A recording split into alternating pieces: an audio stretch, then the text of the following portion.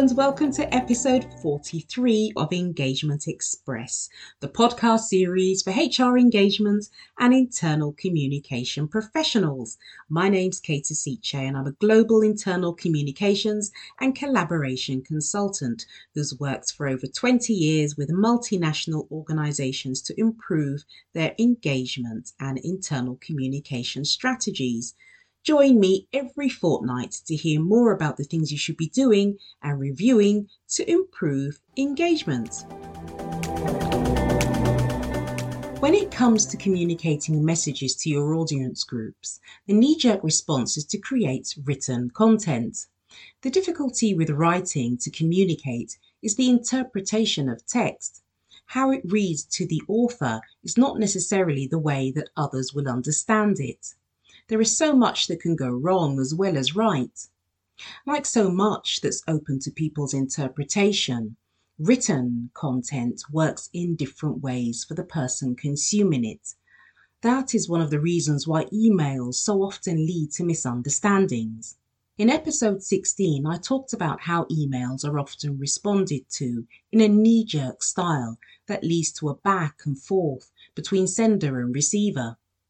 Written text can be a great way to share news and updates, corporate as well as social, but using pure words for content is limiting for both your messages and how your audiences receive them. I'm not a believer in relying 100% on written content to convey guidance, instructions, and information. Content is so much richer when other mediums are used alongside it. The most obvious alternative being imagery, if focusing on email and documents. A good mix of these two formats is a great way to reach many more people in your organisation. If we consider Kolb's learning styles, it's clear that your colleagues will have various preferences for how they receive their data. Let's not forget neurodiverse colleagues too. Even when you write for other mediums like video and audio, the style of writing will have an impact on the way the receiver digests the messages. Words matter, so even if the approach is formal or casual, how you write and the words used will create ripples. In recent years, there's been a heavy focus on writing in a plain and simple way, but are they the same thing? Plain is straightforward and simple is uncomplicated. I have to confess that I love language that's a little flowery or even a lot flowery. The way I write is fairly formal, but corporate styles have their place too. Humour is wonderful, but it has to be aligned with the organisation's culture. Injecting humour only works if it's authentic. Is it the way your employees converse with one another? What type of language do they use in meetings? Can you recreate or emulate this, or perhaps allude to it in your content? So often written content is a little stuffy, stiff and stilted, all the S's. But sometimes that style of writing is apt for the audience being addressed. Imagine that you are notifying employees that the company's social media policy has been updated. This would be an ideal opportunity to be a bit playful. You could refer to cat videos, the latest TikTok craze, or popular YouTuber. Okay, so some parts of your audience may not get it.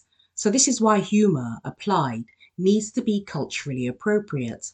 It's tempting to write content with yourself in mind, which can be useful, but what you find funny is not necessarily what your audience will find humorous. Plus, the audience will not be one homogeneous group.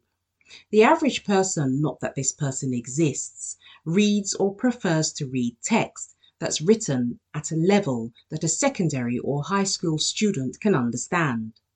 But much less than using long words, writing simply is what matters, being clear, to the point, using only one word if that will suffice, is more important than confining the text to short words.